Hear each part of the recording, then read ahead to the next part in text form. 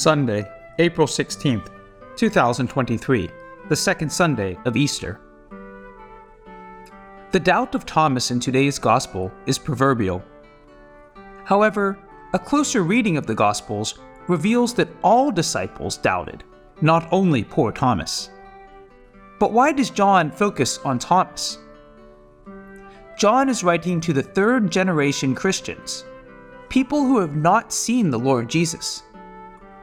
Many of them do not even know any of the apostles.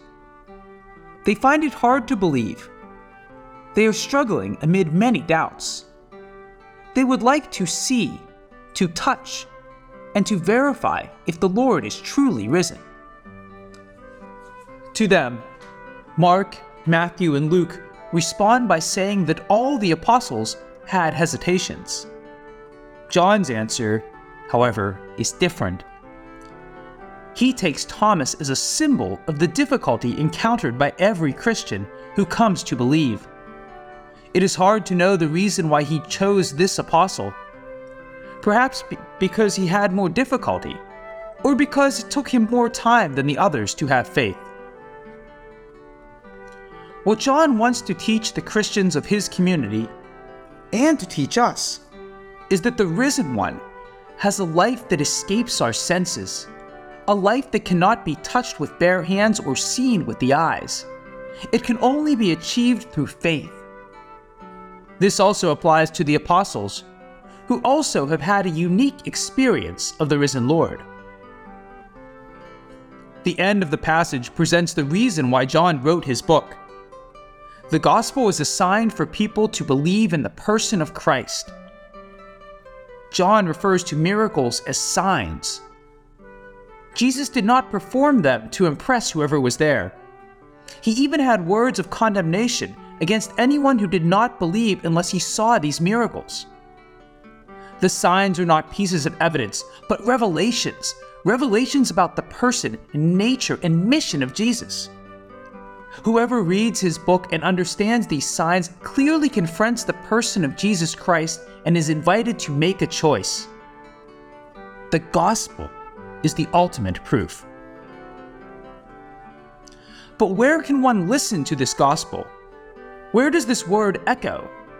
Is it possible to repeat today the apostles' experience on Easter Day and 8 days later? If so, how? We definitely have noticed that both apparitions take place on Sunday. The Lord presents himself with the same words, "Peace be with you." The disciples are gathered in the house. The meeting to which John alludes is clearly that which happens on the day of the Lord. It's the one in which every 8th day, the whole community is called for the celebration of the Eucharist. When all believers are gathered together, the risen one appears. He, by the mouth of the celebrant, greets the disciples and wishes, as on the evening of Easter and 8 days later, "Peace be with you." Disciples who, like Thomas, desert the meetings of the community cannot experience the risen Lord because he specifically makes himself present when and where the community is gathered. Contrary to what one sees depicted in the paintings, not even Thomas has put his hands into the wounds of the Lord. From the text, it does not appear that he has touched the risen one. He also pronounces his profession of faith after hearing the voice of the risen one, along with his brothers and sisters of the community. This ability to experience the risen Jesus is offered to Christians of all times, to Christians today, every 8th day.